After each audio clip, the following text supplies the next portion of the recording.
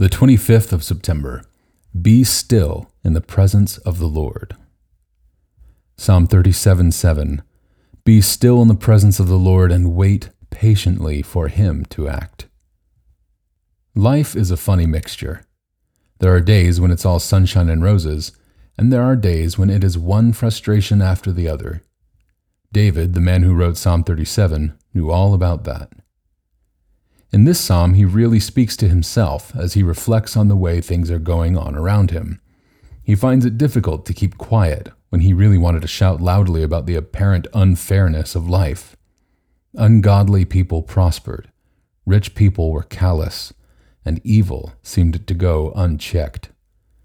And God tells him to calm down. Don't worry about the wicked. Don't envy those who do wrong. Verse 1. Stop being angry. Turn from your rage. Verse 8. Be still in the presence of the Lord.